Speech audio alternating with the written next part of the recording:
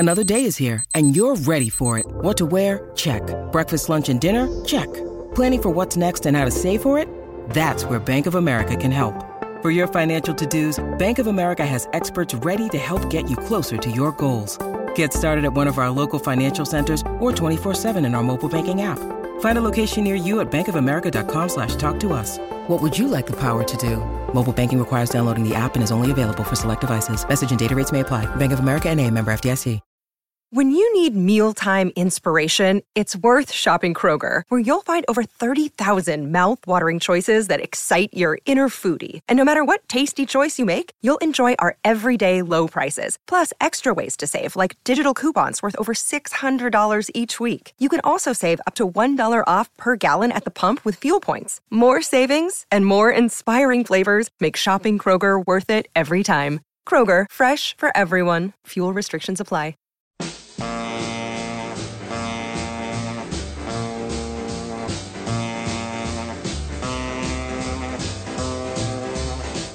Welcome to Techno Roll, a special Let It Roll maxi series discussing Michelangelo Matos' book, The Underground is Massive, How Electronic Dance Music Conquered America, hosted by Nate Wilcox and Ryan Harkness. Let It Roll is the insanely ambitious musical history podcast. We've covered the early history of rock and roll, country music in the 20th century, the rise of hip-hop, disco, and electronic dance music, and now heavy metal. Stay tuned for our histories of Broadway, opera, punk rock, jazz, blues, and gospel. Follow the Let It Roll podcast on Twitter at Let It Rollcast, and check out our website at letitrollpodcast.com. Let It Roll is a Pantheon podcast, and you can listen to more great podcasts at www.pantheonpodcasts.com. Today, Nate and Ryan follow Matos back to Detroit for a look at the evolution of minimal techno and the rise of Richie Hawtin, aka Plastic Man. Email us at letitrollpodcast@gmail.com. Pop in those earbuds and enjoy.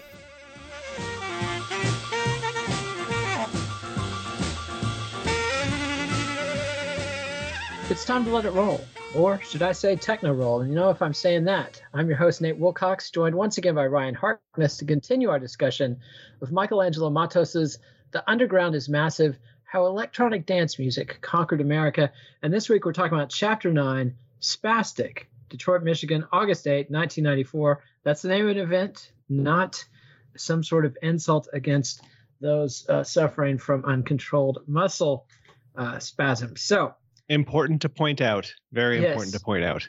Yes, and in the 90s, people said spastic all the time, didn't think anything of it, and we try to be a little bit more conscious than that these days. Yeah, at least bringing it up and mentioning that we know it's kind of messed up. Yep, and that's the least we can do, and that's what we're doing. And so he dives right in. We're in Detroit, back to the birthplace of techno. I guess this is our third visit to Detroit so far in this book. Yeah, this chapter is a couple things. On top of it all, it's the Plastic Man chapter. It's also kind of the minimal chapter, the minimal techno chapter, and it's a continuation of the Detroit second wave chapter. Wave one being Juan Atkins, Kevin Saunderson, Derek May, you know, the Belleville Three, and then wave two being Jeff Mills, Underground Resistance, who we've talked about previously, and now we're getting into the second half of that with guys like Carl Craig, Robert Hood, who was a part of Underground Resistance, and this geeky kid from Canada named Richie Hawtin. Yeah, I hope your Canadian patriotism is off the chain today. It's up there. I mean, Richie has a reputation a little bit. You know, you can't get as big as Richie or Moby without having some people taking the piss out of you. But the more I go back and listen to Richie Hawtin, the more I really like him. Agreed. I've really enjoyed this. And, you know, Simon Reynolds, the author of our last series, and no disrespect, we love Mr. Reynolds and his work, but he's not the biggest fan of the minimal techno. And I enjoyed Matos's just unbridled enthusiasm for this stuff and feel like he's giving the genre its due. Yeah, absolutely. And I mean, I understand it. When I was kind of coming up through the scene, minimal was, you know, I didn't have 13 minutes to kind of just let a track saturate in my brain. And, you know, it just felt, it felt as minimal as it was labeled, and it just wasn't for me. But now, just putting it on in the background and just allowing it to happen, I have much more of an appreciation for it. So if I had something to tell 18-year-old me, is like, you might not like it, but when you're older, you're gonna dig it. Happy news. And I enjoyed it too. And he starts the chapter out talking about Carl Craig, who's, like you say, a third wave figure in Detroit. Talks about the song Throw, which Craig released as Paperclip People. And it was something that he created while he was watching the Super Bowl in January 1994. And as a big fan of the old Troy Aikman Dallas Cowboys, I was happy to see that Troy and the boys were inspiring some great art. And he was surprised that this was an immediate hit on the dance floor. I mean, the first time he played it, many legendary tracks, say Future's Acid was one that, which it wasn't Frankie Knuckles, it was Ron Hardy that had to really work the crowd to get acid tracks over with the crowd in Chicago. Not so for Throw. Carl Craig put it out there and people went crazy right away. So he was onto something. Yeah, Throw and Paperclip People in general kind of marks the beginning of this funky, chunky, filtered house sound that goes on to become French Touch. You got all these disco samples and bass lines being like thrown like out into space and layered under 909s and 808s. It's really the beginning of when you're having, the more organic disco sound just being roboticized. And it's a really cool sound. And it's one that Carl Craig pushed out. The guy has like no boundaries, no issues with breaking the rules of different genres to combine everything together. And, if what he did was completely different and useless for one moniker, he would just go and put it out under another. And he's got a dozen aliases with a whole bunch of really strange stuff. That's just a lot of it is really groundbreaking. Yeah, and it's interesting. They talk about his career a little bit. He grew up in West Detroit. He started out on Derek May's Transmat label, but then by 1990, he had co-founded his own label, Retroactive Records, with Damon Booker.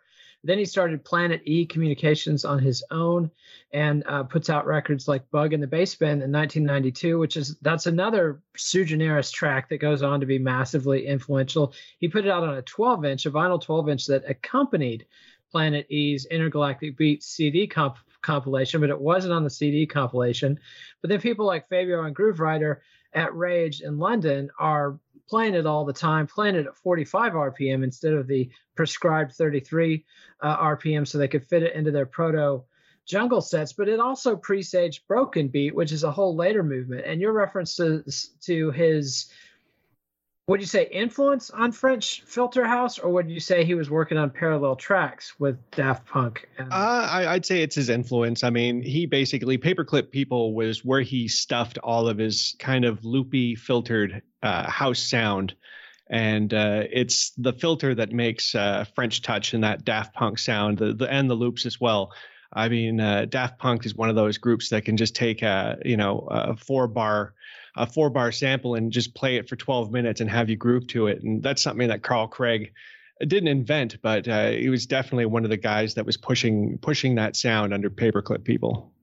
Yeah, and he's doing a lot of stuff. And it's interesting the way that the genre definitions are so fluid at this point. When he's inventing these genres, essentially, there wasn't a box to put it in. It was just a new track, and it's going to get played alongside hardcore evolving into jungle, which I don't think of Carl Craig and jungle in the same breath. I see them as kind of opposites, but apparently not at the time.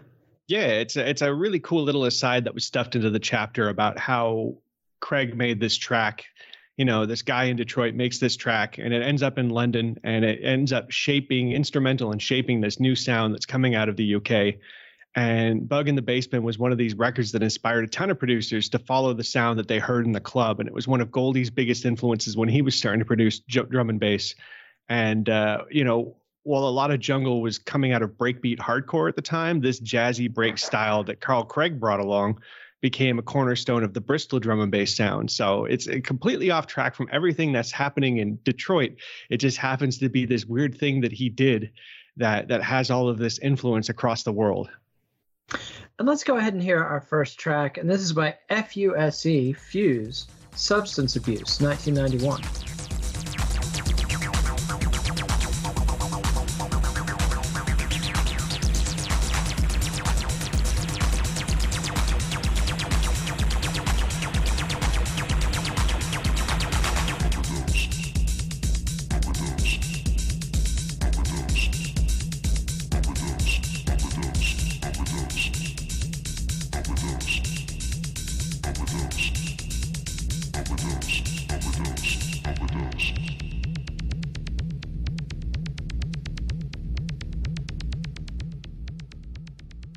And that was Substance Abuse from 1991 by Fuse.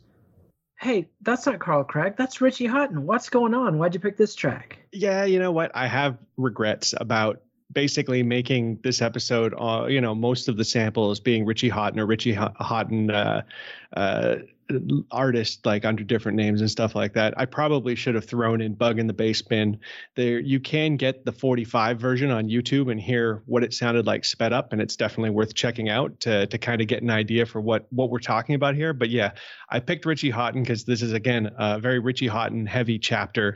And I wanted to kind of go through his career and fuse this track. This is Richie Hawtin's response to Energy Flash by Joey Beltram. He was already getting a bit jaded at the over-the-top rave techno sound.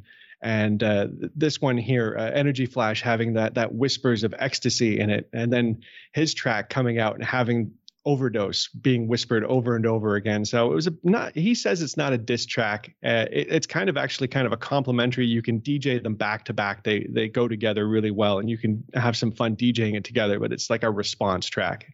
And it's one of the early, more ravey Richie Hawtin tracks back when he wasn't so up his own ass about minimalism, you know? Yeah. And it's interesting. And the next thing that Matos talks about is Berlin and the symbiotic relationship, frankly, between Berlin and Detroit. And it's just fascinating to me that for a movement, the Belleville Three pretty much started out as Germanophiles. I mean, Deutschphiles. They loved Kraftwerk and the sounds coming out of Germany. So it makes sense that their music would be taken up in Berlin. It's kind of an oddity of history that techno, frankly, never became massively popular in Detroit, or at least not until the 21st century. And so Berlin becomes their marketplace, and Pull has this magnetic attraction so that all the Belleville Three, Carl Craig, Richie Hawtin, the Underground Resistance guys, Robert Hood, Jeff Mills, Mad Mike Banks, they all spend a lot of time in Berlin, but they always have this sort of bite in the hand that feeds them vibe. I mean, you're talking about Richie Hawtin now. He's making an answer track to Joey Beltram, and it's like they're profiting from the popularity of this music worldwide, but they've always got reservations, always got doubts and quibbles and qualms. Yeah, a little bit. I mean, Berlin is just one of those places where the scene exists for long enough that it gets more sophisticated than you see in America. And we talked about this exodus to Berlin in an email exchange with one of our listeners. I just got to put it out there on the podcast as well. It was definitely a good idea for these guys to get out of America and spend as much time in Europe as possible. Because if you're starting to listen, if you've been listening to this whole season of the podcast, you'll realize that America was in a constant state of boom and bust. Like the Music Institute in Detroit lasted barely 2 years. NASA in New York, which is like such an important chapter, was barely a year at all. You could build something good, it ends for whatever reason, and be it police crackdowns, drug problems, scene churn, whatever. And you have to build it all over again and again. The scene in Berlin was more stable and it was evolving. So after the wall went down, there wasn't this war between the state and dance music never got pushed to the fringes by rock or rap. So it was just the perfect place for a scene not only to grow, but to mature. Yeah, absolutely. And it talks a lot about the influences that were hitting Berlin in the early 90s. And I guess is this the first time in the book that he's swung through Berlin? I believe so. I think we might have had some like name drops and some discussions about guys briefly, but this is, the first page or two that's devoted. And so he has to kind of go back all the way back to 1990 and the fall of the Berlin Wall and how this music kind of explodes in Berlin. Mentions DJ Bobby Conder's record, The Poem, which sampled Mutabaruka's Dis Poem. But people really liked it for the bass line. It had kind of a proto-techno bass line. There's a club, Tresor, big underground club in Berlin, I believe literally underground. They also had a record label and put out a ton of records from Detroit, Underground Resistance, DJ T1000, Blake Baxter, Eddie Flash and Folks, the fourth member of the Belleville Three, Juan Atkins as Infinity, You also had Berlin producers like Thomas Fellman, Mark Ernestus, Moritz van Oswald, who go to Detroit, make the big pilgrimage there. Atkins ends up partnering with Fellman and von Oswald to be 3MB, which is Three Men in Berlin, and puts stuff out like Game One by Infinity, which is Atkins with Dutch producer Orlando Vorn, but Atkins held that one back for his own Metroplex label. So this stuff is complicated. Everybody's got their own label. They're doing stuff on other labels. They're doing stuff in partnership. You also have Robert Hood putting out Internal Empire, his 1994 album on Tresor. So it's interesting stuff. Just a real mix and fermentation. A lot of cross-continental creativity being going on. Yeah, absolutely. And yeah, it was really smart of the guys in Detroit to have their own labels so that they could push out whatever they wanted. Carl Craig said it best. Like, if Derek May didn't want to release his stuff, he'll go and make his own label and release it himself. He didn't want to be held back by any of that.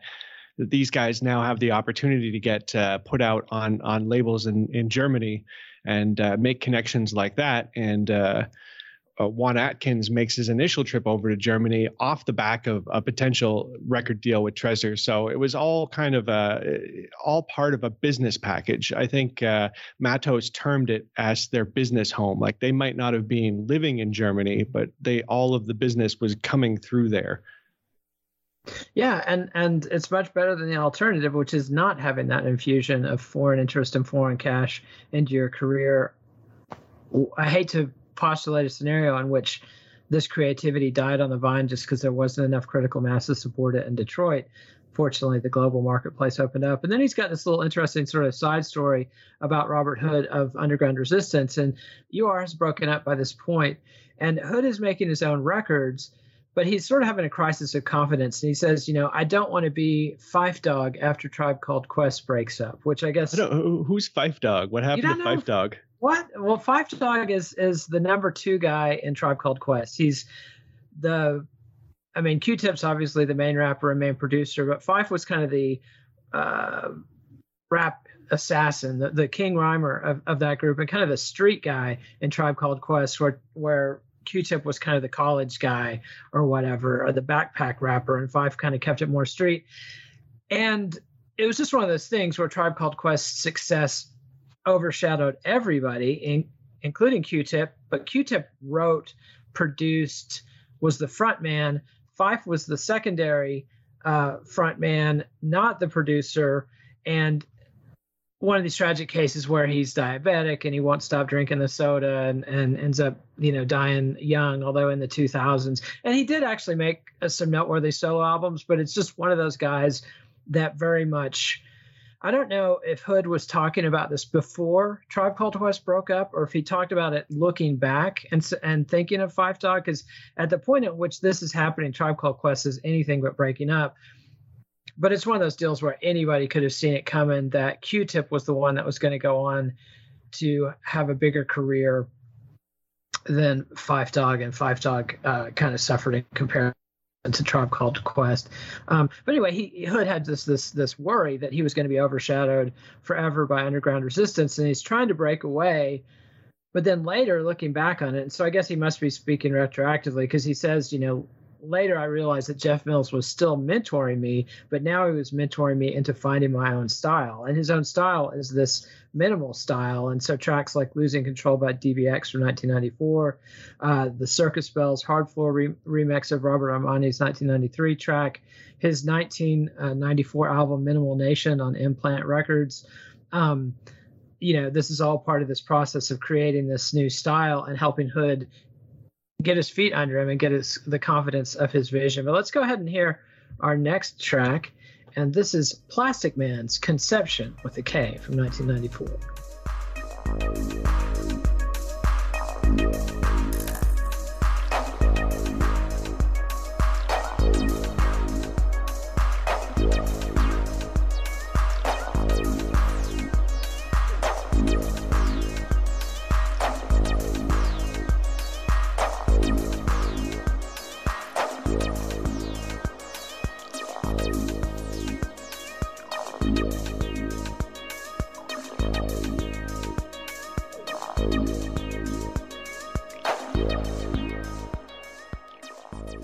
And that was Conception from 1994 by Plastic Man, again with the Richie Hawtin. What's up?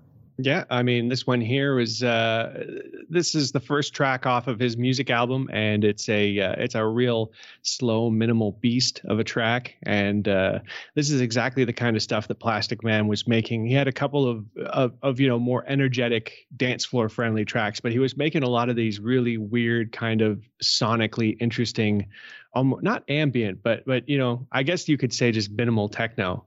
It was very sparse, very echoey, very vibey, and just the sound quality on it is just so primo. I had to include it. I'm not going to knock you. I'm not going to knock you for throwing that in. And Hawtin is definitely the artist of the chapter. But another character gets introduced before we get to Hawtin, and that's Mark Bishke. Yeah. Any guesses on how to say it? Bishke. Is that Bishke? All right. So he's another Detroiter. He's a clubber from age 14 on, but he happened to be in London for the Summer of Love. I guess that's 91. And he read about Double Hit Mickey. That's the LA promotion that was profiled in Details magazine, and said, hell no, we are not going to have, bouncy houses at any raves in Detroit. He wants to keep the rave scene happening in Detroit, but not be ravey. He doesn't want to be like the club kids in New York. He doesn't want to be like the kids in LA. So he founds Voom, VOOM, along with Alan Bogle, Mary Costello, Sam Focius, Brian Gillespie, Meredith Ledger, Dean Major, and Stephen Riam, who does the graphics, and John Santos. And they start putting on a bunch of parties in Detroit, small, like the Loft parties in New York. They talk about their party Clonk from July 5th, 1992, had Alan Oldham as the headliner DJ. And they're going into central Detroit where there's so much abandoned real estate. And they're bringing in, it's just a reality of the scene at this time that the white suburban kids are getting hipper and hipper to the scene and are now wanting to come into the city to go to these parties. And so they're getting a quote, mixed liberal crowd. But some people, like Carl Craig in particular, see it as slumming. It's like, you don't come down to Detroit the rest of the time. Why are you coming down here to party? And they talk about one particular incident at Cindy's Cat, which is a party they had on November 21st, 1992, where Brian Gillespie was wearing a honky T-shirt, and DJ Paris, the Black Foo, a.k.a. Matt Gowdy, was wearing a blonde wig and a T-shirt with the N-word on it, although Gillespie said that they had the shirts flipped, which is even worse. And now I think he was saying that the story got out afterwards, that they reversed the names on the shirt. Like in the retelling, it was worse because it was retold a little bit more inflammatory than maybe it was at the time. I see. Okay, that makes sense. And you might be more familiar with Paris the Black Foo via his band, the Detroit Grand Poobahs. They made this bizarre track called Sandwiches, which again, if I had 20 choices to like stack an episode with stuff, I would have had Sandwiches in there, because it's a bizarre bit of electro tech. Cool. I will be on the lookout for that, as should our listeners. And as always, check out the mixography in the Underground Massive, so you can hear some of the live sets that are being played by some of the DJs that he talks about in this period of time. But yeah, that happens to be the show that Underground Resistance shows up for. Of course, Underground Resistance, very militant, very much Black consciousness. And so Mike Banks ends up calling Bishke at home afterwards, and it was, quote, a learning experience, as Bishke says, and he also says it was pretty scary. So that's just part of the cultural collision when you get people from different cultures coming together and sharing music. There's going to be some rough edges that need some smoothing and some conversation. Yeah, well, you have to keep in mind that Detroit is completely hollowed out at this point and abandoned. The job market is destroyed. The auto industry has completely left it behind. So it's not, it is a race thing, but it's a class thing as well. And it's an anger at the idea that these white suburban kids who are outside the city and still in a economically advantageous situation refuse to come into Detroit, would never live there, but are perfectly willing to come in and party. And I think Carl Craig was the one that criticized them, calling them tourists. And Mark Bishke said, he wanted to take action before this tacky white people thing happens in Detroit. It's worth noting he's white too, but he's queer, and still kind of on that edge where he's not interested in spending his time introducing all of these kids who are just, coming into the scene off these salacious stories of drug use and aren't really there for the music. He has no time for that. So there's bifurcation happening in the scene. The rave side is aggressively technicolor and somewhat childlike and idyllic.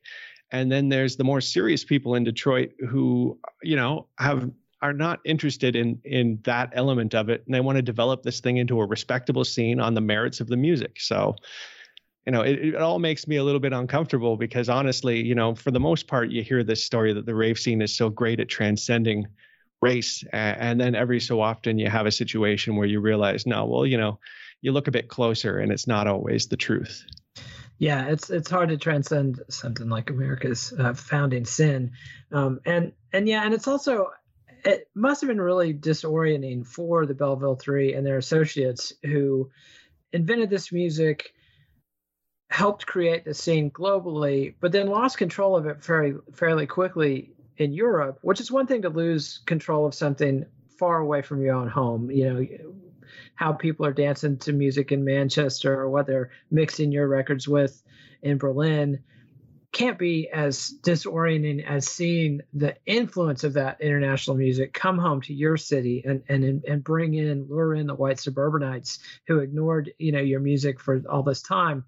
Suddenly they're all over it and overrunning things. And it talks about another party, Skylab, on the Skylab 5 on April 18th, 1993. This was in the Bankel building, which is another abandoned building.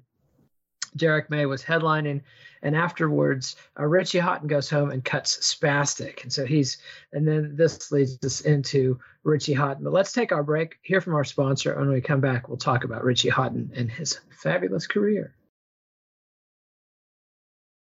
And so Richie Hawtin, he's inspired to go home and cut the track Spastic, which is going to be one of, I guess that's the first Plastic Man track. Is that correct? I don't know if it's the first Plastic Man track, but it's definitely the big Plastic Man hit. It was so big they didn't even include it on the first album because they wanted to sell it more as a single. And the interesting thing about Spastic is that it was basically a 23-minute jam on his drum machines. It's just basically the drum machines. There's very little else to it. And Hawtin didn't think he had anything special after recording it. It just went onto a tape and then he forgot about it. And it wasn't until a month or two later that he was playing back some old recording reels to some friends and some people at his at Mute Records that they were saying, that's the one, that's a hit. And he still didn't really believe it until he cut a dub of the track and played it in Berlin, not expecting like too much of a reaction from it. And everybody just went completely bonkers for it. So this is kind of his realization that this kind of minimal soundscape is something that works as well.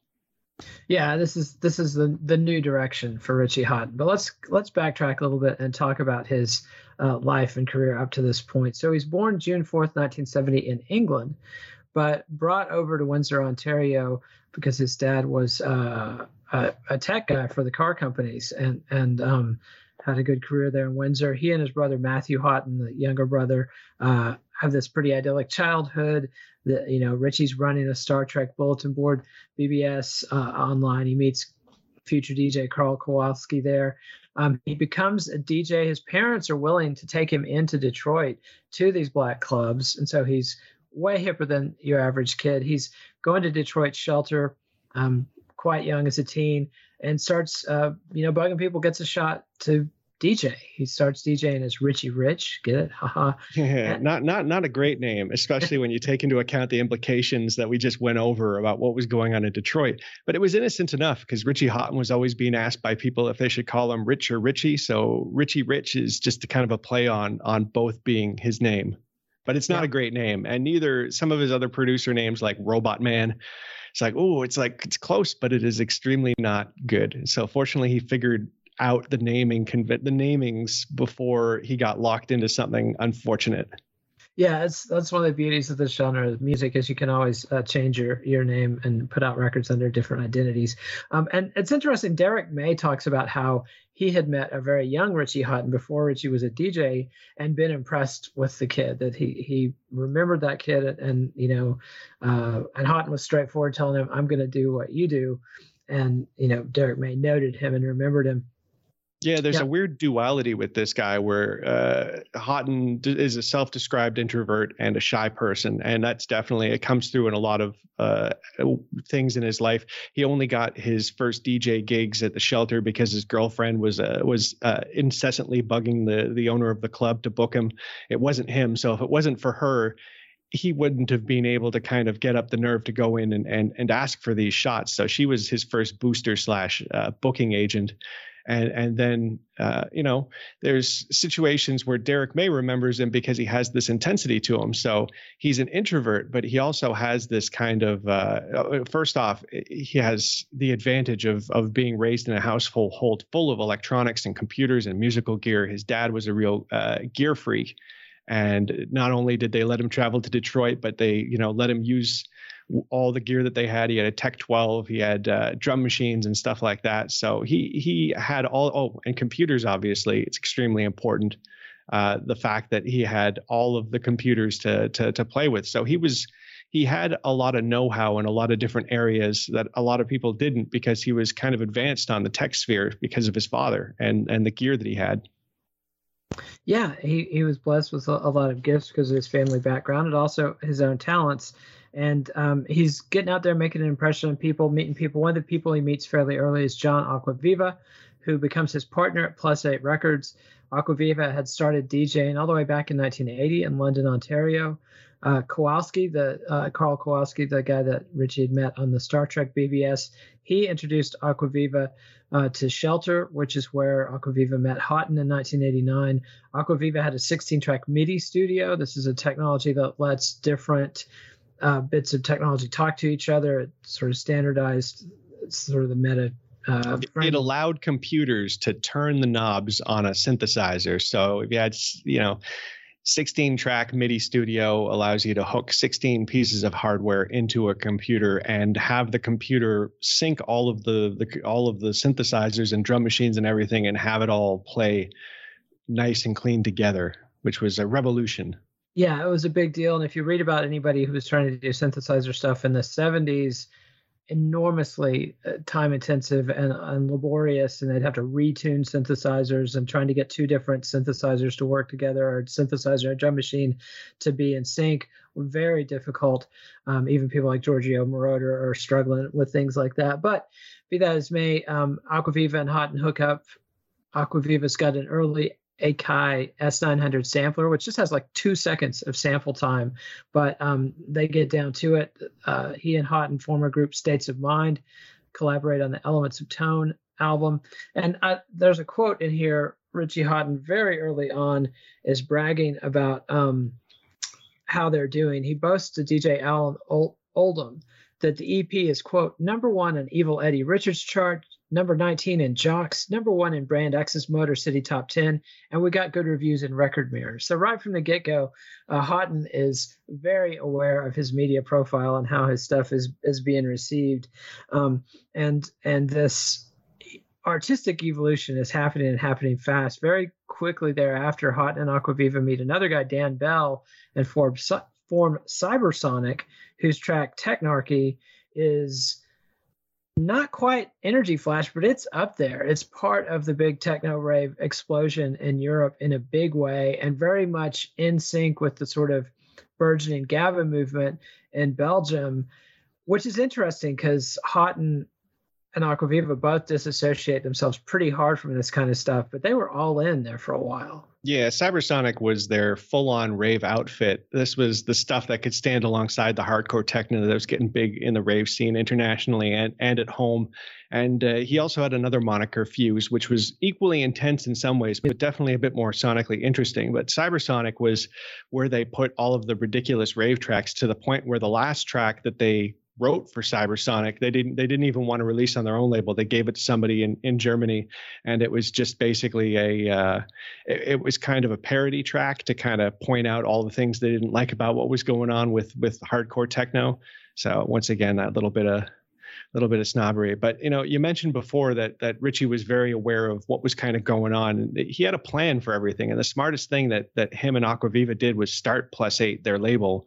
The original plan was just to get tracks signed to compilations, but after having trouble with that, they just decided, let's make our own compilation. And I don't think that compilation ever got made, but it got them on a trail to putting out writing tons of tracks and putting out those tracks on their label. And it's that do-it-yourself Detroit attitude coming through. And Houghton learned that from Derek May and the gang. They were all kind of in the same scene together. And while Houghton wouldn't say that, he was friends with May, they definitely hung out sometimes. And he would go to Derek May's house and see that he'd have all this gear in his kitchen or on the living room floor. And there was always a track loaded into the gear ready to jam with. And it kind of gave Houghton the idea of how to write and perform and record tracks that he still kind of carries to this day, where a lot of his tracks are just long extended jams that he then cuts down the best parts and just concentrates it all into like an 8-minute or a 12-minute or a 15-minute track. So it worked for guys like DJ Pierre with acid tracks. It worked for Derek May and the gang, and it definitely worked for Ritchie.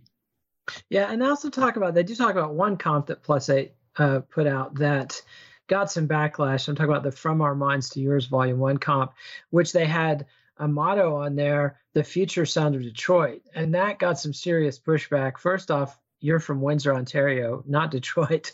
And there were plenty of people in Detroit who felt like they were the future sound of Detroit, talking about the Belleville 3 and Underground Resistance and others. And so there was some pushback. Houghton and Aquaviva found it hurtful, but they dropped the motto and made amends and kept those relationships standing. It's also interesting the way Matos talks about Cybersonic.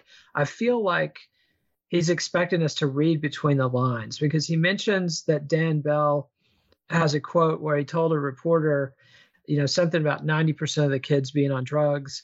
And you got the impression that Houghton and Aquaviva weren't too keen on that kind of just the facts, ma'am, honesty, frankly, there. And then they disband soon thereafter. Like, they have a couple tours where they can't afford to take Dan Bell with them. We talked about that last time. One of the tours they did with Moby, it was just Houghton and Aquaviva. And then they disband the whole thing after a disastrous meeting with CBS Records. So I kind of wonder if Dan Bell isn't kind of the scapegoat for them personally as they distance themselves from the hardcore rave scene. Maybe it kind of felt to me like maybe they were positioning him as the bellwether for their general attitude towards the music. And there's nothing that makes you take a closer look at a project that you're doing is when you're on the verge of success and someone like CBS Records puts a contract in front of you and says, well, sign this and then you're Cybersonic and you have to be Cybersonic for the indefinite future, and you can only make Cybersonic songs, to make you realize we need to stop making Cybersonic music. And they did. And that's where Spastic comes in. And that's Richie Houghton's new direction, his post-hardcore direction. There's also an interesting thing where they talk about how he acquired the graphic, which it turns out the famous Plastic Man graphic was designed by California skateboard designer Ron Cameron. But Houghton initially bought the graphic from somebody else who had no rights to the graphic and is just claiming they did, but ultimately he makes it right with Cameron and gets to use the graphic. But let's hear our next track. This is Robert Hood, the only non-Richie Houghton track this week. This is Minus from 1994.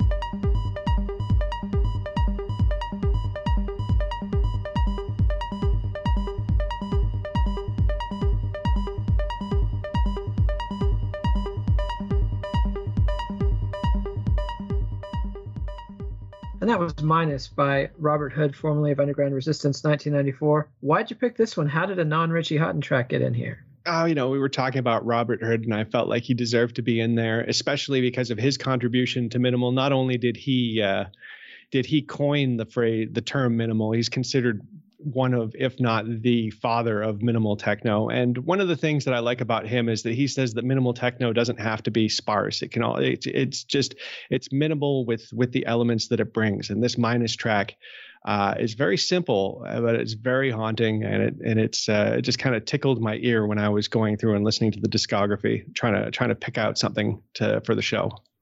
Well, I think you picked a good one, and again, Simon Reynolds was really down on this stuff, and particularly knocked Robert Hood and Carl Craig both. But I've enjoyed it, and I enjoyed Matos's much more just straight up positivity about this genre. I tend to prefer appreciations of music rather than criticisms of music. So, well, it's such a broad scene, and there's so many different kinds of music, and it's funny because speaking for myself, the number of things that I used to hate that I now love, and the number of things that I now kind of don't like. It's taste is across the spectrum. Everybody has different taste. It's so relative, and your taste now won't be your taste in 5 years or 10 years or in 20 years. So there's nothing to say that something is good or bad. It's just how you're feeling about it in the moment. So there's such an opportunity for people to miss out on things because it's just not their jam right now. Yep, you never step in the same river twice, as the ancient Greeks used to say. And like ancient rivers, Voom, the promo group, they were fragmenting all the time. Different combinations of those people would come together and do one-off promotions or a series of promotions under different names. So they promoted things as the Big Three, Bent Fabric, the Lollipop Kids, Dean Major's solo promos were called System. There were up to 10 promoter teams at the peak. And then the Police, oddly enough, were not a problem until 1995 or so. Before that, most of the promoters felt like the Police were actually kind of helping them out, keeping the serious gangbangers out, kind of giving them a heads up when there was trouble. But Dean Major says that that's not entirely true, that every time he got System parties up to about 400 people, then the cops would bust him and he'd be back down to 200. So, and that also gives you an idea. The scene in Detroit is just not as massive as the numbers of people that are coming out in New York or LA or even Madison, Wisconsin. Frankly, a lot of the other Midwest areas are drawing in bigger crowds. Yeah, also, the numbers here sound like they're 150 to like 300 regularly, and then occasional bigger parties with 700 to like 1,500 people. Yeah, so nothing like the groups of 5, 10, even 20, 30,000 that you're seeing in LA around this time. And the budgets are really small. Voom's party budget would typically be $50 to $100. Richie Hawtin's promotions, on the other hand, have much bigger budgets, befitting Richie Rich. He's got a much better sound system. In the upper Midwest, only Woody McBride's wall of bass in Minneapolis compared to the systems that Richie Hawtin was bringing up. And Dean Major's interesting because he's one of these people who's willing to say, yeah, I was selling ecstasy. I was making sure that there was plenty of ecstasy at my parties because as a DJ, I did not want people going to bed early. I wanted to dance people up and dancing all night. And he I think he does just come out and say that he was dealing ecstasy for Richie Hawtin or at Richie Hawtin's parties. So Hawtin staying sort of one steps removed, although he also did have this promo where he had A in quotes and E in quotes in this arts and entertainment, A and E, A being for acid, which LSD was big in Detroit before ecstasy. Ecstasy kind of comes late to Detroit, doesn't hit until 1994 in a big way. And so it's interesting that I guess it's fitting that Hawtin is going to keep a distance from this kind of stuff, but Dean Major, who has less to lose in a much smaller career, can be pretty open about the business connection between drug dealing and raves. Yeah, the book kind of touches on the fact that many of the promoters end up handling it itself. For me, I always thought it was a better idea to let the drug thing take care of itself, either through like people like Dean or, just letting whatever dealer from whatever faction that runs the drug trade in your city, just, in my case, that was the Hells Angels, just let them come in and do what they're going to do because they're going to do it anyways. And the only rule is you don't kick them out or confiscate their stuff, and then you won't have problems. I never dealt drugs. I didn't even try ecstasy or acid until 2006, about 8 years into my raving experience. So I was lucky about that too, because there were several times we had, the guy, the Hells Angels, Hulk Hogan looking enforcer guy show up, and I didn't know what was going to happen if they thought we were running our own drugs in there. We had the Yugoslavian mob show up one time when we did a party in Little Italy, because and they run that part of town apparently, and they brought a guy that was going to jail on Monday, and this is Saturday night, and they told me he was going to stab me in the balls if they thought I was dealing drugs. Well, consider yourself warned. I'm glad you had the sense to stay out of the Hells Angels business as well. I heard that that didn't work out well for the Rolling Stones and other people that get all up in their business. Ay. What a tangled web we weave. Then the chapter sort of wraps with a discussion of Richie Hawtin's promotions, which he gets into in a big way in 1994. He's got Heaven and Hell on February 5th. That's at 1315 Broadway, which was the address of the old Music Institute. Then he's got Hard in the Bankel Building on April 10th, 1993. I guess that was before the February 5th one. He's got Harder on June 19th, 1993. This was at the Capitol Street Warehouse. And then Hardest was going to be at Roma Hall on October 16th. Frequently collaborated with Room. Harder got busted before it began and had to move to a big studio outside Derek May's house, or his office complex there. But Richie he would typically book fewer DJs playing longer sets and almost always had himself as the headliner. Harder and Hardest both had two rooms, had the big room where he's doing his thing, techno and minimal techno, but also had his brother, Matthew Hawtin, as the acid guru, spinning ambient stuff in the smaller room. And then his album, they talk about his album, Plastic Man's album, Sheet 1, which was on Nova Mute, which was a techno spinoff of UK's Mute Records. And Mute Records is a pretty big indie. So this is pretty big time record business stuff. The Hardest party was supposed to be a release party for Sheet 1. And this is just classic that CD came with an insert that looked like a sheet of blotter acid. And I remember one of my roommates had that CD back in the day, and we just thought it was the stupidest thing ever. Like we didn't know, is this acid or is it? Why are they pretending? Like, why are they making a sheet of paper that looks like acid? It definitely feels like not a thing that you would want to have in your possession. And that worked out badly for a young man in Rockwell, Texas, who was busted July 27th, 1994, and charged with possession of LSD just for having the CD. Like the cops saw the sheet, looked like water acid to him, took the kid in. Mute ultimately had to send a sealed copy of the CD so that they could display it in court and help the kid get acquitted, or young man get acquitted. But yeah, just craziness. I hope they've come to regret that. Just not wise, I don't think, but makes it pretty clear what the vibe was. Yeah, Hawtin's events were a reaction to like the Candy Rave, Bouncy Castle, Kitty Rave stuff that he'd witnessed while on tour with it wasn't See the Light. He wasn't with See the Light, but he had gone on one of those the NASA promoted U.S. tours, and just came out of it with a bad taste in his mouth about the direction that rave was going in, and these events were a chance for him to design his events differently from many other raves. Very minimal lighting, very little decoration, just a big black box with massive speakers and a strobe. Nothing to distract you from the main attraction, which was the music. Yeah, although sometimes like Voom would fill rooms with plastic packing peanuts and things like that, kind of low-tech things. But yeah, he's got black sheeting everywhere, which is a massive, potentially disastrous fire hazard. Fortunately, none of these went up in smoke. But, they talk about a party, Spastic, which is the subject of this chapter, August 13th, 1994. This was at the Packard plant, and Packard was this luxury car brand. I know they were still running big time in the 30s, like Bugsy Siegel and Pittsburgh Phil mobsters drove Packards. Like that was a fancy, big, powerful car. The Packard plant was this enormous building where they had, had the factory for Packard. And so they had to have this plastic sheeting hung to guide party goers away from the pitfalls. So you would go through these plastic tunnels and that would steer you to safety. But otherwise it's completely dark.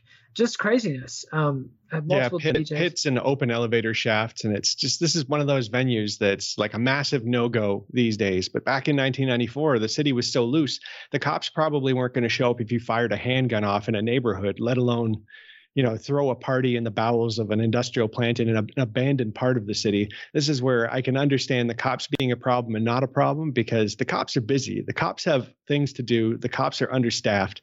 They're not going to want to deal with your stuff unless you make them deal with it. So this is why you can get away with having an event at the Packard plant and just, have no issue with it, because the cops are just doing other things. They're overwhelmed.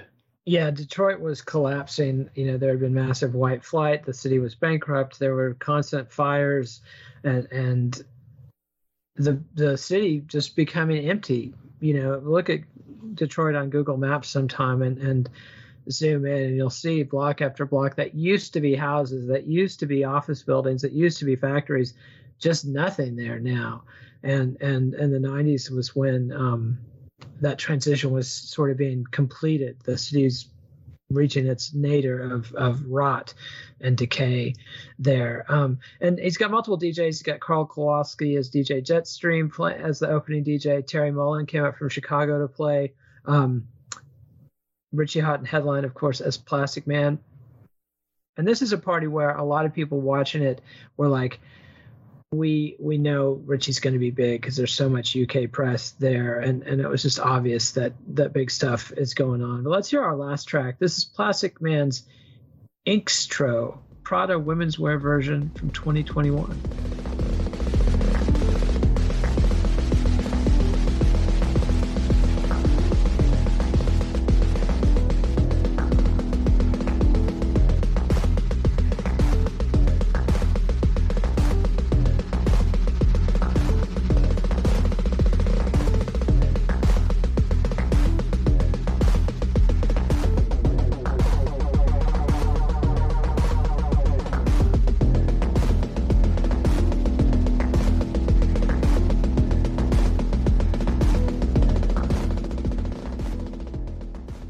And that was Inkstro, the Prada women's wear version from Plastic Man 2021.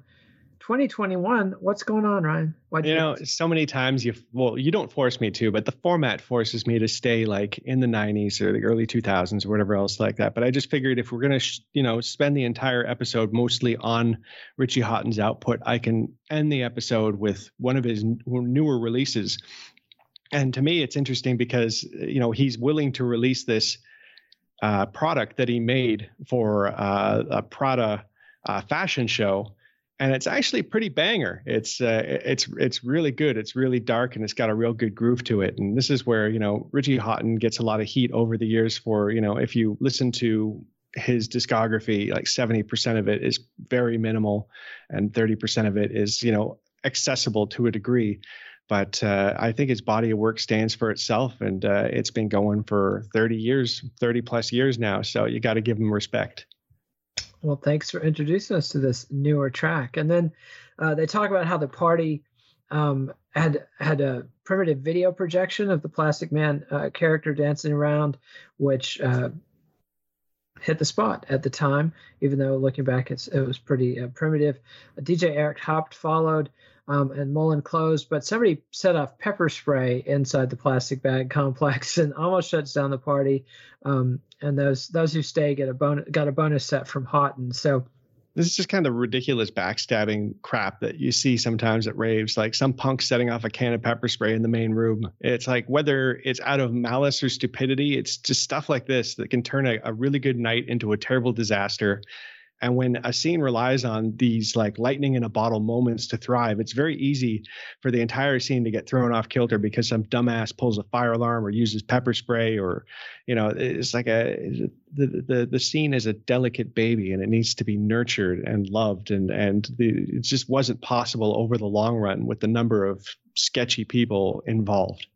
Yeah. And that's kind of the whole narrative of this book is Matos is showing us these sort of rise and fall moments that are happening in the States, and showing us that even though there is so much creativity coming out of Detroit, creativity that is going to have a massive impact all over the world right away. It's not even like they were ahead of their time. They were just, the future is unevenly distributed, and there was more future in Berlin or London than there was in Detroit.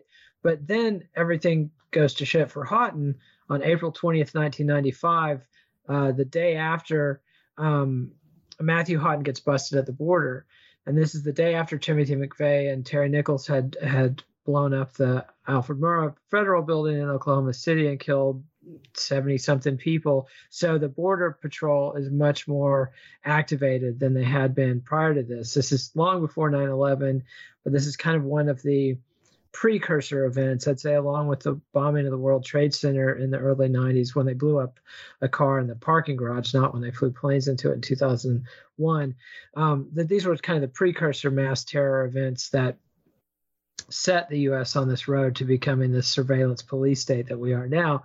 But anyway, Matthew, his little brother, gets busted at the border, and Richie had lied to the border authorities and claimed that he was not working in the States, but they found enough evidence in his car and his brother's car to ban him for 18 months. So essentially, well, they tried to ban him indefinitely. Like it's when you get banned, it can be 5 years, it could be 10 years, it can be indefinitely. Richie Hawtin has a lawyer that manages to get him back in after 18 months, but it's like a lot of people just get banned for 5-10 years and that's it. And I had a friend of mine from Ottawa said he was in a group called the Loose Cipher Project, which was a hard acid trance live group, and they were going to America to tour with Lab 4, which was a really big deal. It was their big coming out thing. It was going to set them up to be top level headliners for possibly like a long time down the road.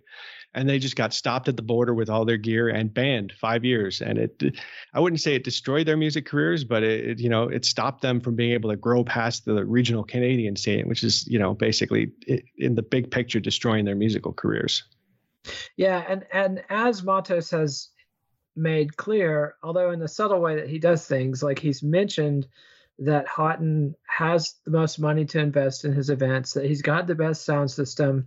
And so when he is taken out of the scene, when he can no longer play in the U.S., and because he had lied to the border authorities, they wanted to get punitive with him and never let him come back. He's got the resources to fight it legally and did get back after 18 months, but nonetheless, essentially crippling his career in the States for 18 months at a critical juncture when, had he been able to tour and play more in the States, not only would the scene in Detroit have gotten bigger, but Richie Hawtin would have gotten a lot bigger. And so this is yet again another one of these came close but not quite moments, and one of these sort of rockets that launch and then crash early. And this helps explain why it took into the 21st century for EDM to become a true mainstream pop success in the United States.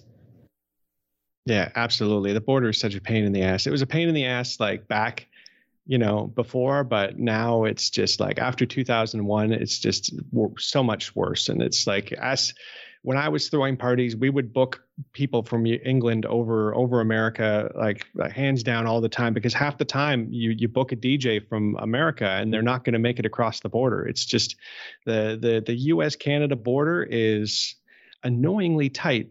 And all you need is one border guard who has an idea about what's going on at raves to really mess everything up for anybody that's trying to cross, be it partiers, be it DJs, producers, whatever.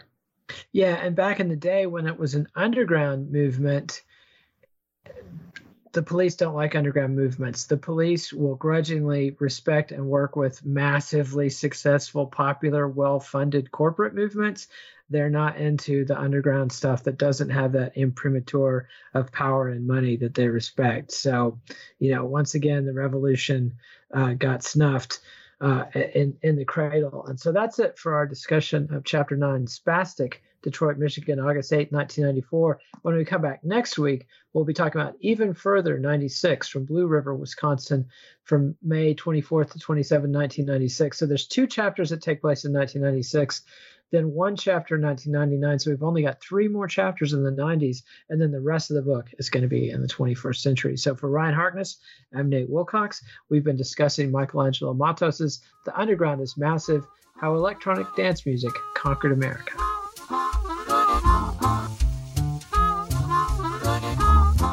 Keeping your feet warm, dry, and comfortable is top priority with people from all walks of life. Boltfoot.com features 100% American-made socks with a wide array of styles so even the most discerning sock connoisseur can find their perfect pair. Nate wears Boltfoot socks on his tiny little feet when recording because they keep his toesies cozy. The best part is that 5% of all proceeds are donated to charities for veterans. Boltfoot.com. Grown here, sewn here.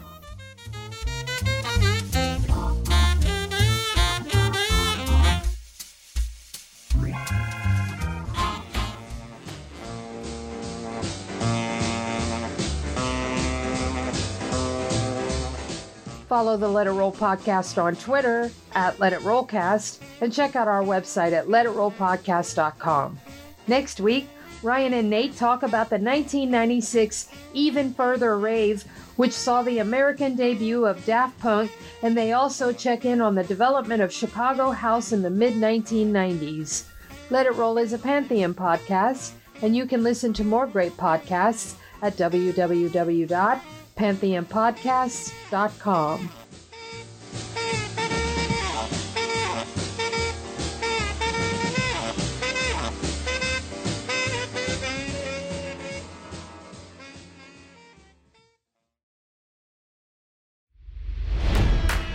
It's NFL draft season, and that means it's time to start thinking about fantasy football. FantasyPoints.com features industry-leading experts and prognosticators using proprietary hand-charted data to help you score more fantasy points. FantasyPoints.com is the place to go for whatever kind of fantasy football you play. Whether you play fantasy football, daily fantasy sports, or do a little bit of everything, Fantasy Points has the meticulously researched content to guide you to victory.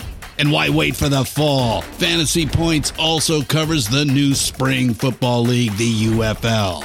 Join the guru, John Hansen, Scott Barrett, Joe Dolan, and other massive names in the fantasy football universe with an exclusive offer. Use code Pantheon for 15% off any Fantasy Points package, including the all-in package, with access to every article, tool, and data nugget that Fantasy Points has to offer. That's FantasyPoints.com and code Pantheon for 15% off at Fantasy Points. FantasyPoints.com, code Pantheon. Score more fantasy points.